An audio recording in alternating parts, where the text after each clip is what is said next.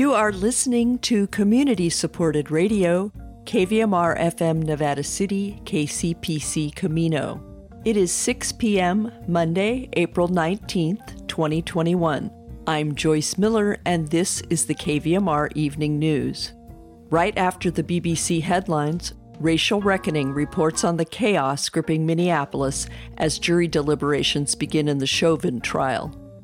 For tax season, the California Report offers handy filing information for the unemployed. National Native News reports on a University of Utah study confirming that indigenous practices can help control wildfires in a time of drought. After a roundup of regional news and weather, we'll take a walk in the park with Sid Brown. This is Racial Reckoning, the Arc of Justice. Here's Faven Gorinskaher with today's update. Protests echoed across the Twin Cities metro area this weekend, calling for justice for victims of police brutality and for de-escalation of the law enforcement initiative called Operation Safety Net. We don't need your operation. We don't need your operation. No more military occupation. On Friday night, state troopers, National Guard, and local police arrested more than 100 protesters outside the Brooklyn Center Police Department. In the process, they also arrested medics and physically assaulted reporters, drawing widespread criticism. Amidst the chaos, however, people were able to find some solace. On Saturday, artists and healers hosted a community event at the Memorial for Daunte Wright in Brooklyn Center. Minneapolis resident Maya Hartman said, "It's been an emotionally exhausting week. I feel really tired, but I am really grateful to be in this space today where I can once again be reminded of the fact that there is hope and there is really community and we are here to look out for each other. And at the end of the day, that's what's gonna find us liberation." St. Paul resident Davu Seru said he is also hopeful because he has to be. I'm familiar with what it looks like when the system fails people too many times, and particularly when it seems rather obvious what the right thing to do is. And because of procedure, we get stuck in the same cycle of denial and don't do what's right. He says the right thing to do would be to convict Derek Chauvin for the murder of George Floyd. The jury will begin deliberating its verdict after closing arguments. Meanwhile, the funeral for Daunte Wright is scheduled for this Thursday.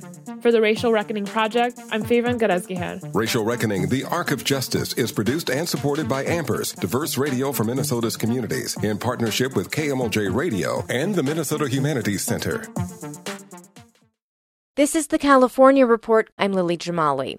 Tax day is less than a month away, and for out-of-work Californians who still haven't filed their returns, the process could feel extra complicated. The California Report's Mary Franklin Harvin asked a Bay Area tax expert what she's telling her unemployed clients. Amy Spivey directs UC Hastings Low-Income Taxpayer Clinic. She says if you still haven't gotten around to filing, definitely get it done ASAP. With all the other stresses of the past year, Spivey's worried people might be tempted to skip out on taxes. And sometimes it's a snowball effect. They don't do 1 year, and then it causes anxiety, so then they just don't do them for a couple of years. By now, the Employment Development Department should have sent you your 1099-G form. That's a record of the total taxable income EDD has issued you in a calendar year.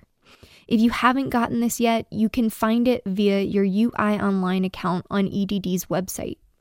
Since EDD has already been fleeced out of tens of billions of dollars in false claims, there's a chance you might get a form that has benefits on it that you never received.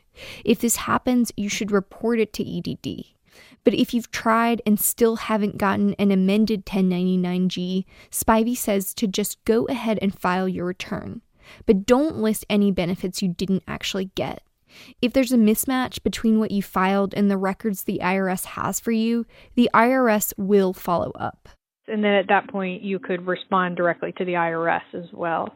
Although, the downside is it could delay a refund. Many tax clinics like Spivey's have been confined to virtual support during the pandemic, which she says adds challenges for those who might need this help most. Particularly seniors, people experiencing homelessness. So I'm just afraid those people are going to fall through the cracks.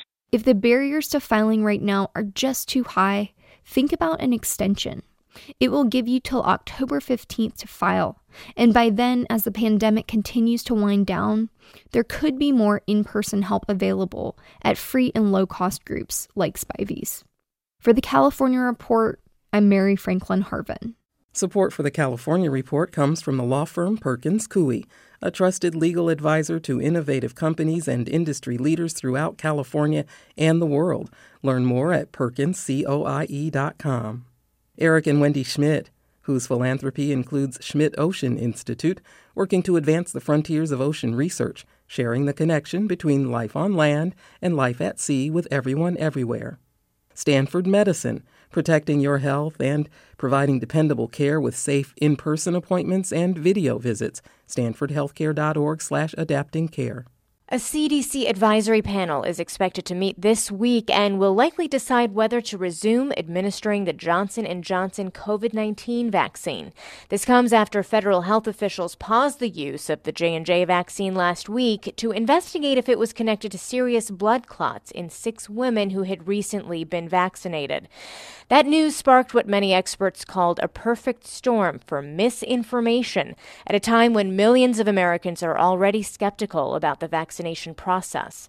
The California Report's Keith Mizuguchi spoke with CUNY School of Public Health lecturer Scott Ratson about some practices when it comes to educating the general public about vaccines, particularly during a pandemic. Vaccine literacy is something that we've actually developed initially at Harvard in the Harvard Business Review in 2011. And since that time, it's evolved into a whole new area, particularly as vaccines have become so fundamental as a foundational element to address COVID. And vaccine literacy also deals with the skills and abilities of people, but also the need to align with the content and the processes that we have in our complex health systems so that people can understand what vaccines do, know why and when they should choose vaccines, and thirdly, why vaccines are fundamental both at the policy level, whether it's school-based, public policy, or even global policy of how we're able to live in this world when we have viruses and new pathogens that threaten our future. With all the disinformation that's been circulated throughout the pandemic about both the vaccine and the virus itself, is there a way to help people wade through all of this? We would hope that there would be an easy way to wade through the mis and disinformation or fake news that's been out there. And unfortunately, this is not a new phenomenon. The people that have been challenging vaccinations have been around for centuries, but they've been given new oxygen with the social media activities, as well as the challenge that came in through medical science of the idea that vaccines could be tied to autism. So this oxygen, while it has been, shall we say, quelled by science, nonetheless lives in the minds of conspiracy folks and others who want to challenge current science in the vernacular. There are a lot of people across the country who are anti-vaxxers. How do you go about talking to these people? People think about what it is to be against vaccines for a variety of reasons. Many of them are steeped in their mind in science, other in religious beliefs, others in conspiracy theories and ideology. But overall, when you look historically, if people remember, and most of us don't remember when smallpox was a plague on the planet, or polio, people don't remember some of the realities of disease that were prevented by vaccines. So we have a new awakening, and saying in that regard, we need to deal with this on multiple levels. We need to have school-based programs early on that remind people the fundamentals of science and how disease spreads and how we stem disease, and some simple hand washing, which doesn't exist across the country or world in a similar way that we all might have been brought up, just as other hygiene and other pieces are out there. So I'm answering it in a long-winded approach that this is complex. This won't go away with Smokey Bear or campaign for, tobacco-free kids, or this is your brain on drugs. This needs to have a fundamental societal approach. That was Scott Ratson, a distinguished lecturer at CUNY School of Public Health. Scott, thanks so much for your time this morning. Thank you so much, Keith. And finally, please consider joining KQED and the nonprofit journalism venture Cal Matters for a special virtual event on the future of campus policing. That event is happening this Wednesday at 6 p.m., and you can register to attend and share your questions at kqed.org/events. And that is the California Report for this Monday. I'm Lily Jamali.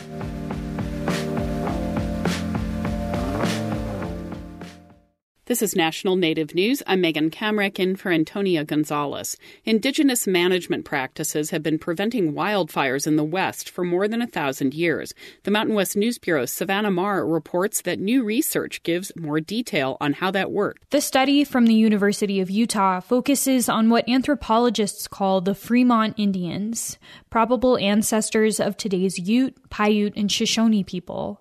Researcher Vishal Carter says sediment testing showed how they used fire to alter the landscape of high-elevation forests in what is now central Utah. They were likely using frequent burning to increase crop yields to benefit their population growth. Carter says those small, controlled burns also helped prevent large wildfires during a period of drought. That doesn't come as a surprise to contemporary Indigenous communities in the region. They're just reconfirming what we already know. Teresa Gregor is a professor of American Indian Studies at California State University, Long Beach.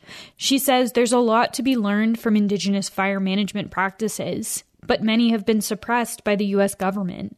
Gregor says policymakers should work with contemporary Native people to revive and implement those practices. And maybe start with the point of, we know your ancestors did this for hundreds of years, for thousands of years.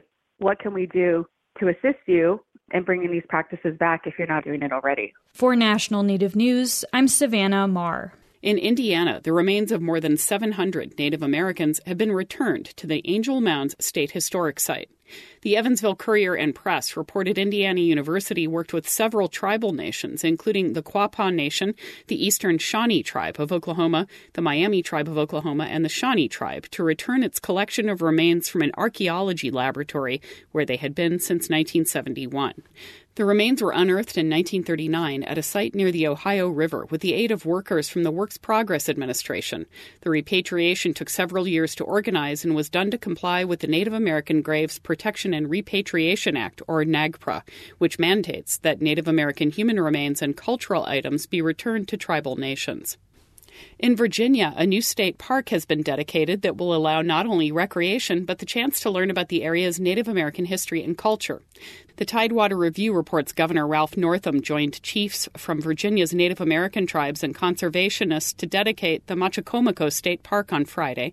The governor said the 643-acre park will help educate visitors about Indigenous history and culture as the state works to address historical injustices to those communities.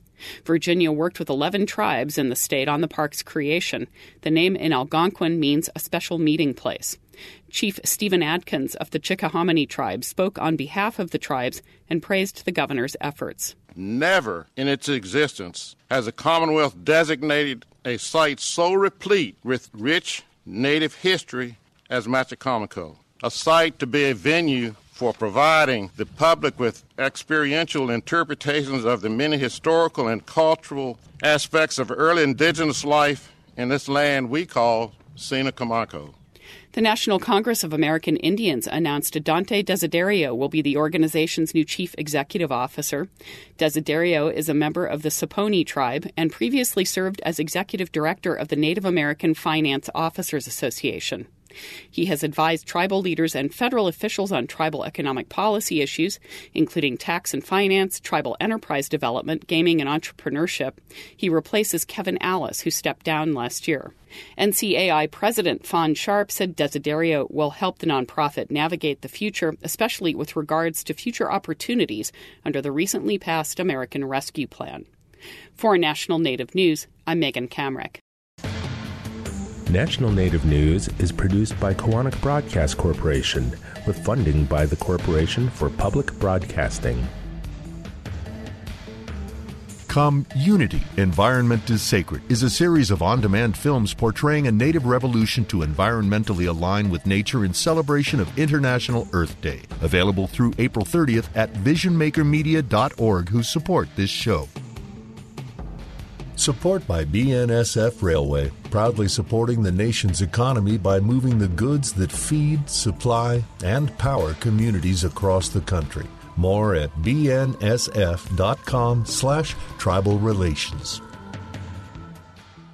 Native Voice One, the Native American Radio Network.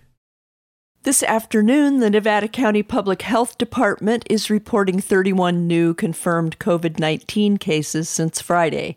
96 cases are active at this time. 2 people are hospitalized, both in intensive care. According to Ubinet.com, 62,477 vaccine doses have been administered to Nevada County residents, including both first and second doses. 25,674 Nevada County residents are fully vaccinated, including 15,272 people age 65 and older. Nevada County Habitat for Humanity is opening applications for people interested in buying an affordable home. An application information meeting is scheduled for Wednesday at 4 p.m. on Zoom. The meeting will be an opportunity to learn more about the details of Habitat homeownership. To sign up to attend or to fill out the 2-page pre-application form, go to the website nchabitat.org. Habitat homes are affordable because they are built by volunteers working in partnership with future homeowners. Nevada County Habitat for Humanity has completed 38 homes in the county since it was organized in 1995 by community government and church members to address the need for affordable housing.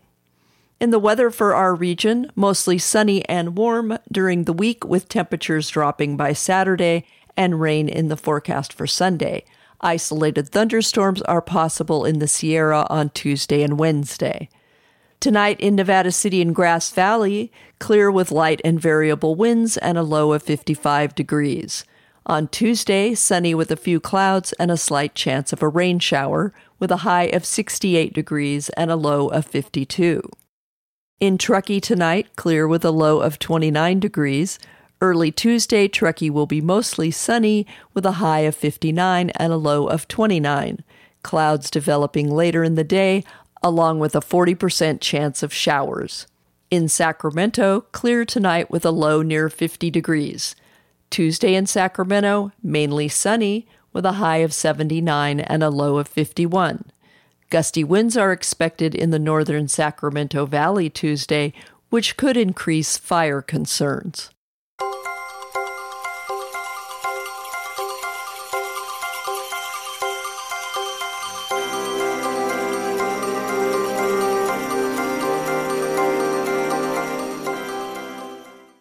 Rosebuds, butterflies, gift shops. To end our newscast, Sid Brown of Sierra Gold Parks Foundation clues us in on the seasonal secrets of our 3 local state parks. Well, welcome to A Walk in the Park. This is Sid Brown with Sierra Gold Parks Foundation. I'm happy to share some news with you all about our 3 Western Nevada County state parks. That's Empire Mine State Historic Park, Malakoff-Diggins State Historic Park, and South Yuba State Park. You know, what's coming up this week of note is Earth Day. You know, you can participate in Earth Day every single day. You don't have to go to the park or any park on that particular day, but you can sure show your appreciation for this lovely planet where we get to live. And just do what you can to give back to the earth. If it's going on a picnic, appreciating your environment, bringing an empty garbage bag when you go to the park, and fortunately the material that you may find there that others may have left inadvertently. You know, it's interesting, some of the most common new litter items I've been seeing on the trails are, guess what? Masks. Yep. So if you're sticking a mask in your pocket, make sure it gets in your pocket, and hopefully people are not going to have to pick up after you. Well, all 3 parks in Western Nevada County are open and have been open throughout this entire pandemic. We have some interesting new things happening and some good news at Empire Mine State Historic Park. We are now reopening the gift shop or the sales center, which is right near the main entrance when you come into the state park, when you go into the historic core area. There's a lovely little gift shop there, and we are staffing it with volunteers and with park staff as needed on Saturdays and Sundays, and hopefully for more days as we get further into the spring, later spring, and certainly throughout the summer. I worked there just last Sunday, and I was amazed at all the people that came in from all over, not just Nevada County, that come to see our state parks, and the little children who just love all the minerals and little keepsakes to remember their visit at Empire Mine. Let's see, we are requiring masks indoors, and we limit visitation in the sales center at Empire Mine to no more than 5 people at a single time. The roses are budding. They're not in bloom yet, but we are anticipating some lovely displays of the roses and the heritage garden and the heirlooms throughout the park. Malakoff Diggins gift shop has open now, Thursday through Sunday from 10 to 4, and you can get some little keepsakes there, as well as see all the beautiful trails at Malakoff Diggins. One of the things at Malakoff is it's like a brigadoon.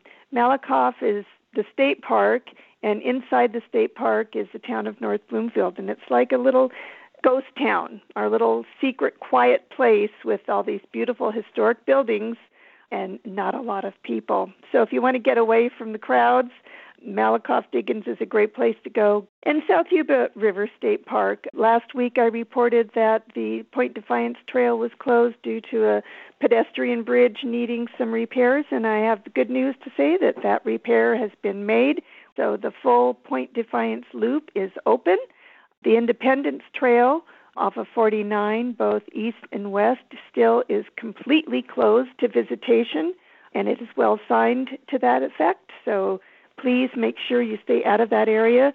Please allow our staff to do the work while they do the rehabilitation following the fire, and use the trails that are available to you.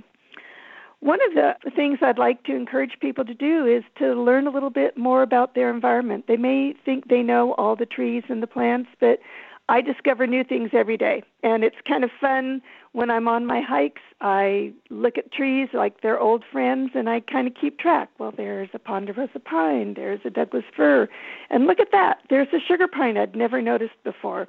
Speaking of plants, the poison oak is coming out in all its fine, shiny, itchy glory, so I advise people to watch out for the poison oak.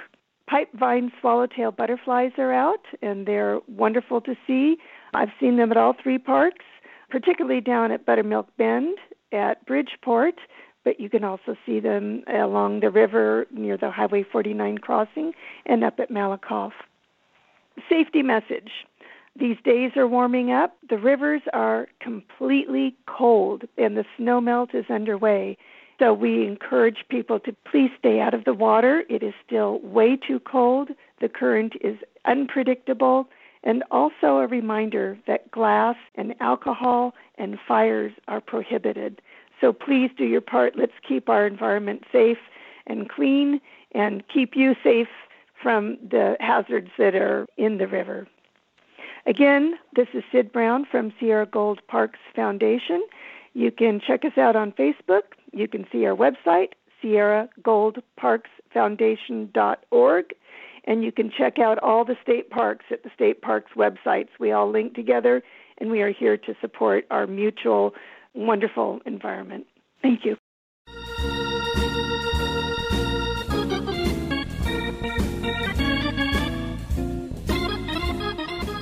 That's our newscast. Coming up next at 6:30, it's Wings, the Women's International News Gathering Service, with stories of the Blue Code of Silence that permits police violence in Australia. And at 7 p.m., it's Democracy Now! With Amy Goodman. KVMR gets support from A to Z Hardware Supply and Garden Center, locally owned since 1984, offering household construction essentials, plus April's Garden, a memorial lawn, and garden nursery for all seasons, with beekeeping and canning supplies. Ridge Road, Grass Valley, A2ZSupply.com. And Four Paws Animal Clinic, providing medical, dental, surgical services, alternative therapies, and cat boarding for cherished companions on Searles Avenue, Nevada City. Dr. Susan Murphy and staff proudly support KVMR. fourpauseac.com. The KVMR Evening News is produced by KVMR News Director Claudio Mendonça and airs Monday through Friday at 6 p.m. Have a great evening.